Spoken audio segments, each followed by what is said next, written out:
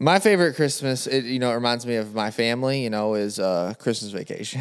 Oh my goodness. That's the one I watch. We have seen that a few times. That's the one I too. watch the most, probably. Yeah. It's always on TV, and it's just great to watch.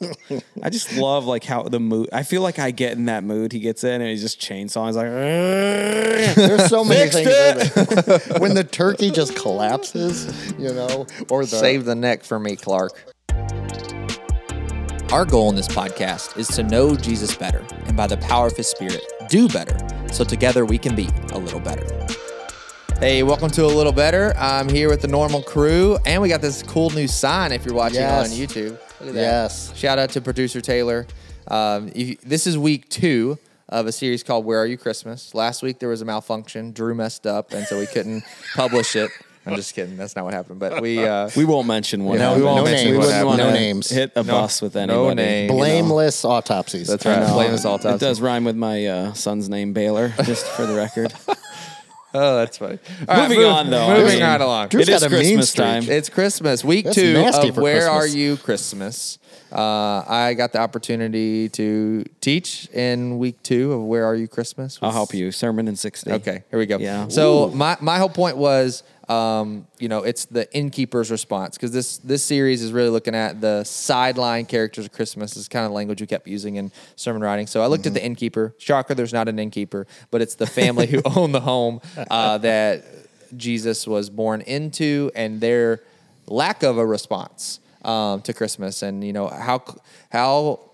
how are we responding, even though we're really close to Jesus and the traditions and the churchy things? Like, do we really embrace the true meaning? And what I wanted people to do is slow down and embrace Jesus for who He is and what He can do and has done in their life. So, yeah, that was my sermon in 24 seconds. I'll jump in. I think one of the things we could do, like to start, because let's be honest, guys, this podcast is just us and our crazy minds thinking That's of right, things. yeah. I think it'd be cool to talk about, like, okay, we show the house, the first century house, and most likely the evidence points to Jesus being born in a basement, right? Or in the food, the animal storage place. Yeah. The working area of the family home. The lower tier part of the first century home. What are the other, like, okay, let's say someone like, okay, yeah, but is there any other options? Yeah. What are the other options out there? The other option was like the cold wet barn, but historically, like that's nowhere. Is there any first century barns out there? There's not any first century barns out there. I've heard of other theologians who proposed there were caves in the mountain clefts. That's where you see a lot during that time period, based on where Jesus is born. Is there's some caves that they hunker down in a cave. Well, that doesn't make sense with the word that is used according to Luke is a guest room, which the location of a guest room would be in a modern or a current day home, in that regard. Now, whose home that is a really good question, I feel like. And so, but most likely a relative, you said. Of Joseph. Yeah, right? Yeah. Joseph. Why? Because it's his lineage that takes them to Bethlehem. Yeah. There are some people who think, well, it could have been Elizabeth and Zachariah. Sure. Or did I say that right? Zachariah? Yeah, Elizabeth, because they lived very close to Parents that region. of John the Baptist. Well, I mean, Parents of if John we the put it Baptist, in modern day context, right? Let's just say we all have to do the same thing Mary and Joseph are doing. You got to go back to your hometown. Who are you going to stay with? The first logical explanation is some sort of family. Now, your first choice is probably taken up because you're the favorite got that place, right? Or your mom and dad, they're full. Which is why I tried to use the analogy of it's the holiday times. You're all going back home. You have brothers and sisters. You have siblings. And remember, there's probably a lot of family of Joseph that still lives where he grew up. It's not like America today where most people, they graduate college and they move all over the place. Most people stayed in the general vicinity of where they were born, right? They were, airplanes didn't exist this time frame, so travel was completely different. So you were in a general vicinity, you probably had a lot of family in that area. Yeah. So them coming home, they're probably staying with some form. I would suggest, based off the story, it's not probably their first or second option. It's probably a distant relative. Yeah. Yeah. I think it's more relatable to because we've gone to our kids' home where maybe they don't have room for us because our other kids are there, so we stay close by, or we're on the air mattress, The good old air mattress. This time of year, it gets cold. That air gets cold. I love the picture of like the movie Home Alone, though, right? In Home Alone, they have the big great. house with all the relatives, with all the kids and cousins, the cousins. Everybody's there. They're all piling in. Like, wait, where do I have to sleep? Where am I sleeping tonight? And that's a good picture of like, well, that room was full, and so the only room left is you're going downstairs. Apparently, the main living room was packed out. They're like, well, you're not giving birth here. And Kenneth E. Bailey, Drew, it's a book we've talked about a lot, but Jesus Through Middle Eastern Eyes. Great book. Yeah, it's a really good book to put the Gospels in its context. He lived in, I think, Israel for like 20 plus years. And so he has a really good grasp on like, what is that? In his book, he kind of like cites a reference that says for Middle Eastern women in that day, that was a common place to give birth, not like the primary, like, oh yeah, like go give birth down where the manger is. But if you think of like the Mosaic law of purity and cleanliness, what happens at birth is not a clean event. It is messy in that regard. It's messy, and so it's easier to clean up that region of the house versus like the main living quarters or the guest room. So it would be common like, hey, go downstairs, give birth. The manger, the stone feeding trough actually makes a great cradle for a new infant. It's a really good size. It's, wrap them in cloth, clean it up, and lay the baby in there. Another thing I wasn't able to draw out, but I think it's a very good argument for why Jesus was born in a family home and not like in a cave or a barn, is when the shepherds show up. This is Kenneth E. Bailey has this argument too, which makes you really think, is like, how terrible of human beings are they if Mary and Joseph and newborn baby Jesus are in a cold, wet barn or cold, wet cave, and they're like, woo, worship, and they're like, bye guys. If they just leave them where they're at, like if any of us, right, go and see in a barn or in a cave or at a bus stop, like this woman and her husband who just gave birth to this baby, and we don't do anything about that, like you're like, oh, congratulations, Merry Christmas. Well, and they obviously knew they were coming to worship the Messiah, so like they're looking at the Messiah and be like, wow, that's tough conditions. Good luck. We're gonna go tell everybody about this. Like that makes no logical sense, but that's what we do with the story and movies. But that's what I like about the shift in your perspective. Be like, the way the story is told, we think of these people as mean, nasty, cruel. Instead, it's more oblivious or normal. Right? Like if you read the Bible and the story through the lens of like even just going to like Jerusalem and Israel, you realize their houses are not, even to this day, like Americans, right? And we often view Mary and Jesus and we're like, oh my word, what horrible conditions. But realistically, they might not be in the best of conditions, but they were somewhat normal, right? They were like a first century reader of this, right, would have been like, huh, beautiful birth. Yeah. Right. No hospitals to go to. Doctor, you gave birth with your family. That's the way it went. And so I think if you want to dig a little bit deeper, the book by Kenneth Bailey, I forget the name, reading the Jesus Through Middle Eastern Eyes. Thank you. I was going to say reading the Bible through. We'll put, if you just want to read like for Christmas time, there's actually a free PDF of chapter 1, which is that one, and we'll put that in the show notes that you can get. But if you want the whole book, you can use that to take you to purchase it. And, another option that I've heard that I actually thought was very fascinating and somewhat believable is this idea. So if you go away from the home idea, there's a place. It was a home. It was a home where shepherds would keep perfect spotless lambs. It was called Migdal Eder, and basically this was the location of the sheep that were set apart to be sacrificed for all the Mosaic law sacrifices. And so you needed a perfect spotless lamb. And so when the angels, I heard one scholar explain it like this, basically when a when the angels came to the shepherds, they say, "You will know because you'll find him wrapped in swaddling clothes and placed in a manger." And a lot of scholars believe that's exactly what they did with those sheep they would set apart. And so there was a location called Migdal Edar where they would set apart. And what is Jesus known as? The perfect lamb who takes away from the sins of the world. Where was it at again? I just wanted to hear you say it one more time. I mean, I think I'm pronouncing it right, but you can I don't know. Google I have it. no idea. Someone's going to write in. Migdaleder. If you've seen the Chosen Christmas special, last year's Chosen Christmas special at least, or maybe is it 2 years 2 ago? years, I think, The yeah. shepherd. It's the shepherd that kind of launched the Chosen. They pick up on that because they use the swaddling cloth. They kind of like.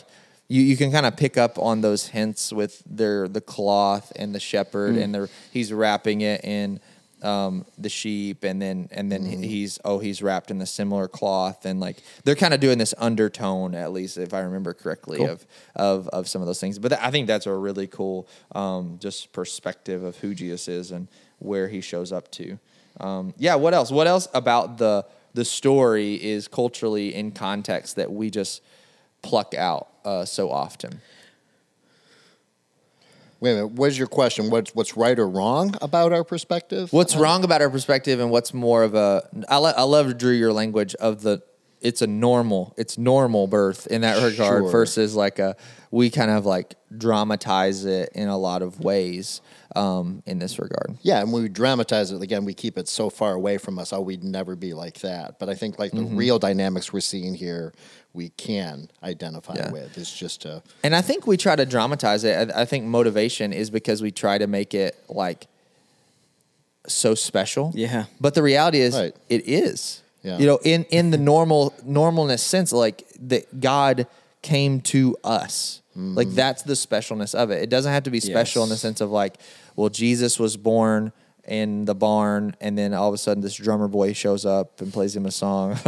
Right. Well, and the animals start talking. The specialness comes through not the process of how he was born, but the process of how he was conceived. Yeah. You know, like the Holy Spirit conceived him. That's what's miraculous and special. But we feel like every part of Jesus's life has to be miraculous. And so he was born in the worst of conditions. Mary barely made it to the barn. You know, we almost, and we do this with everything, right? When you catch a fish, it's you know, it just keeps 21 growing. inches, and it was really like 7. You know, so I think this is our culture. We like to dramatize things. We want it to be interesting and captivating. And so we hear this story every year. And so it makes sense when you tell something over and over again to embellish it a little bit. And I think it's important. Right. What's important is to take what the text tells you. Yeah. Or what the text doesn't tell you. Right. And so, and I think what's funny about this is like even people, you know, Christians who've heard maybe the context of the first Christmas story more clearly articulated and explained, they even like there's pieces of it that linger behind from movies and Christmas plays. Because I was talking to someone this week about, you know, and they just kind of like tongue in cheek said, you know, like, well, it's kind of crazy, you know, Mary and Joseph, they struggled finding somewhere to stay. And I'm like, did they? Did they? And like, yeah, isn't that what the Bible says? I'm like, I don't think so. Like in Luke 1-7, I don't think it ever says like they struggled finding somewhere to stay. It just simply says she gave birth and laid him in a manger because there was no room in the guest room. That's all it says. Like that's just what it says. It just says there was no room in the guest room. Yeah, it's pretty persistent imagery.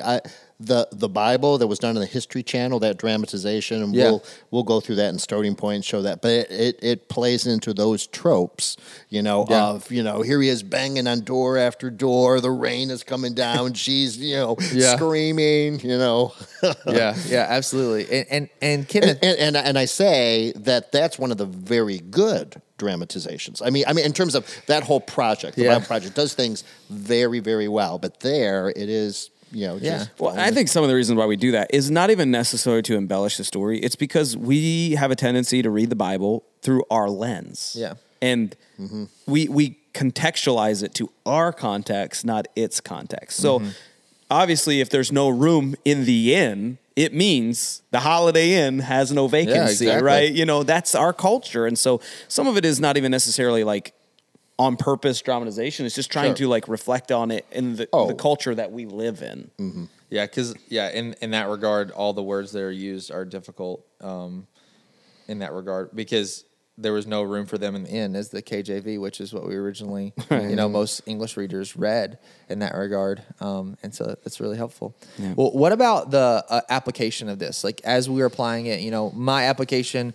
this week to just presented was like, are you close to the heart of Christmas, but still not embracing it and missing it? Like, have you not embraced the person of Christmas? And my question really for us to just talk dialogue in the last couple of minutes here on the podcast is, what are some more practical ways or illustrations that you have seen maybe in your individual lives or with your families to slow down and embrace the person of Christmas? Obviously, that's more of a heart posture than like, we'll just do this thing and then you'll do it. Check this box, like, because that's kind of the antithesis of what I was saying, the opposite of what I was saying. But like, we do need to do some more practices that help us regulate and like, okay, let's focus. It's not about the gifts that we receive, but it's about the person that came to us. Yeah. What are some more practical things that can be helpful in that? Yeah, I think one of the most glaring things about the story of Christmas is not just who came to worship Jesus, but who didn't.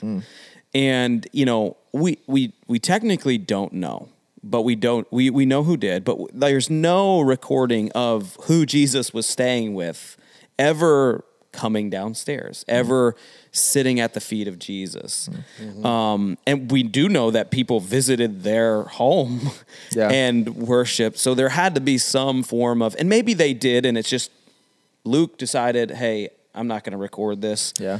But I just think this is a good picture of how many of us, like even us who know Christ, we get so close to something and can still completely miss it. And you made that point. And I think about, I'm trying to like just process my mind of how many times I do religious activity, but miss the relationship. Right. And God, especially when you're a professional. Right. Yeah. I mean, honestly, I can become so numb to Christmas because it's that time of year where things ramp up, it gets busy.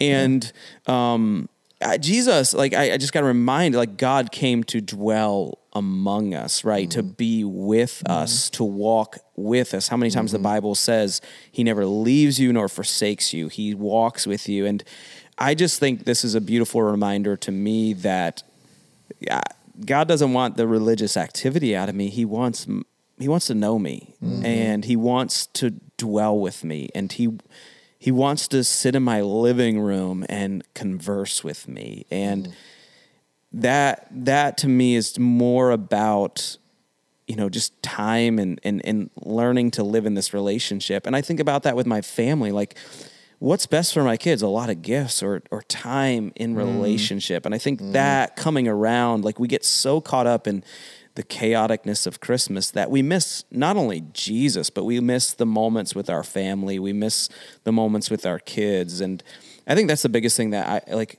after I heard you talking, like it hit me of like just this relational piece that I don't want to miss. Karen struggled. For Karen, my wife, Christmas is very stressful. And, just trying to think that she's not stressed by a biblical Christmas. She's stressed by an American Christmas. And so a lot of the things that she just doesn't, want to do don't need to be done, so it might be okay, just to scale back, some of those things you do to make space. And when you make space, we do have, of course, a couple of resources, that, we've been giving out The Promised One, which is, and just reading that, it's just a very different perspective on Christmas because it's really focusing on that Old Testament prophecy. What was the expectation and the prophecy that's fulfilled in the coming King, the King of Kings, Lord of Lords. But anyway, we might have to pare back, some of the things, if you're overwhelmed by making all those cookies, maybe you don't need to make all those cookies, maybe you don't need to make that fancy meal. Maybe you can be a lot simpler, and find space for some of those other One things. thing Ashley and I are doing practically, this is really more maybe for families with kids, but one of my greatest frustrations about Christmas is Ashley and I will spend money on a lot of plastic that eventually just I can't stand and want to throw away. It doesn't last. And when I think about Jesus, one of the things I think about is what he came to give lasts, right? It doesn't fade. It doesn't wash away. And so Ashley and I have made a little bit of a shift. Don't get me wrong. Our kids are going to get a little plastic, right? Because they like the plastic and it brings them joy. And I'm fine with that. Sure. But one thing we're trying to do is give our kids gifts that will last, right? And what I think about my childhood and what lasts was memories with mom and dad. And so we're trying to do things like, hey, one thing we're thinking about doing, hopefully my kids don't listen to the podcast. I don't think they do. Malachi's tuning in. What's up, Malachi? We're going to try to give them like a 2-day trip to somewhere that mom and dad can go with them. Because, when they grow older, they'll remember that way over the Hatchimal that Cake screams about. And so Ashley and I are just trying to process of like, what can we give to our children that will last and have an eternal impact, or just an impact on their lives that will not fade. Yeah. One principles of gift giving that Rena and I have like tried to do for our kids, and then kind of like push the grandparents to do as well, is moments over materials. Is kind of like, that's the mantra that we said. Is like, and there's so science behind that too. Yeah, there definitely is. And so like but it could be as simple as like, for us living in Rochester area, it's like, hey, why don't you buy them a Strong membership or a zoo membership, or take them on let's go on a family trip, like kind of thing like that, where it's like, and then that is moments versus like, I got this truck that is going to be crushed in 4 weeks and thrown in the trash or whatever the case would be, like toy truck. But yeah, I think one thing that really stuck out while you guys were talking is, of just those taking advantage of those moments. But then, Brad, you mentioned the Promise One. And kids ministry put together. Shout out to just Maddie Taylor, even who is handed this. Incredible. Kristen. It looks like a magazine. Maddie's writing, Taylor's photography. Yeah. It's really beautiful. good. It goes alongside the Promise One. It's a 14-day, so we handed it out this past Sunday, and so it can take you up to Christmas, and you can even reuse that in Christmases to come. It's a seek and find. It's really well done. But just implementing some of that religious activity of like, okay, let's read the Bible and like slow down. That can be helpful. Like our family is doing a 25-day, like somebody in our community group made for all of our families, like a Jesse tree, a wooden tree that's like decorative and super well done. And then little wooden ornaments and then put together like just a book that is like, day 1, read this scripture, day 2, read this scripture. And then like little symbols. And so it's like, okay, every night, and it kind of sits in our kitchen after dinner. We all put our plates up, and then like, okay, let's put the next thing on. And now Wells is like just turned 2. So it's like, we're not like reading the scripture. I'm kind of like doing more of like, let me tell you what this one's about. Like this version. Cause he's like, next one. And he like wants to put like all of them on the tree right now. And so of just something that kind of like, okay, this is the reason, the reason for the season, very cheesy, but just something to slow yourself down. In that regard, Brad, I loved what you said. Maybe it's dialing back of if this is stressing you out, because I don't. Well, the thing I didn't want to do in this sermon is like, well, I'm not going to bake all these cookies and give away all these presents, and like, I'm not going to go and be active because it stresses me out. Even though some of the active is really good, like if you're making cookies for the firefighters or serving at the homeless shelter, like all these are really, really good things. And I don't want to say, well, just don't do those things, because there's a lot of other consumeristic things that everyone's taking part of. Okay, maybe it's like not do those things, and everything you're doing that is good comes out of the heart that is like, I'm doing this out of as an act of worship to the King, to celebrate. As a celebration, as a celebration that Jesus has come, and this is why we're doing this thing. We've embraced the person of Christmas, and that's why we're doing it. Not because like, okay, this is all the things we do for Christmas, and we got to cut them because we got to. It's almost like the Christmas of the Cranks, right? We're like, nope, we're not doing that, not doing that, not doing that. But we want to embrace the person of Christmas, and then from that, we do those really good things that do come with the season at some level. So what's one thing you want to leave people with as we wind down? What's one final thought to help them like maybe tangibilize this, or maybe it's a cultural piece of the story of Jesus that you really want to leave people with? One thought. We'll just go around. Brad. I know it occurred to me first. It's just totally random, but I have a book on my shelf called The Christ of Christmas by James Montgomery Boyce. I mean, it's a very old book, but it has a number of sermons in it, really, that just give a very different perspective on Christmas. So we talked about like your Kidsman resource, for the kids, but there are a way to help change our kids' perspective. Yeah. There's adult readings that help our perspective. So there's the Promised One, but I love that book. Maybe others have other ones. Again, preachers. And what they're doing, like you do, Daniel, is you're trying to break through that familiarity, that routine, that you're almost insulated against the message because it's so familiar. But to find someone who can just take it from a different angle, like you did on Sunday, but there's others. I love that book, Christ of Christmas by James Montgomery Boyce. I don't even know if it's in print still, but just to read that and just find ways to look at it differently. Yeah, I think for me, it's like a gauge. So I just want to get to the end of the Christmas holiday and be able to say, I worship the King. And so I do whatever I have to do to get my heart to that place where I don't want to get to January 1st and be like, man, I just, I missed the moment. I missed the celebration because I was so consumed with me. I want to just get at the end of my Christmas and be like, you know what? This Christmas, I worshiped the King. Yeah, I think the thing that really stuck out to me, Drew, was just your statement of like, it was normal. Like, I don't know why that just that is the resonating thing for me. I say profound things. You say really profound things, and then Migdal Edar. That was. But like, I think that just really, I'm hanging on that phrase of like the way Jesus came into the world was normal, and that was the spectacular thing that God came in the most human way, but He came. More things you said, like to just be with us, and that's the point of the season. Is God came to dwell with us, to tabernacle, to walk among us, and don't miss the relational aspects of that with relationship with God and other people. Don't take the plastic in place of the person. In that regard, like hey, preaching on here. So yeah, don't take the the superficial for. The supernatural. Oh my goodness! All right, we should wrap this thing up. We're on fire. But we're doing so. We're gonna write a whole new sermon series after this. But yeah, that's the thing that I want to hang on is that Jesus came in the most normal way to do the most extraordinary thing, which is just to simply be with us, and we should be with Him and make time to be with other people during this season. So that's what I want to remember and leave you with. Thanks so much for listening this week on A Little Better. We can't wait to hang out with you again next week.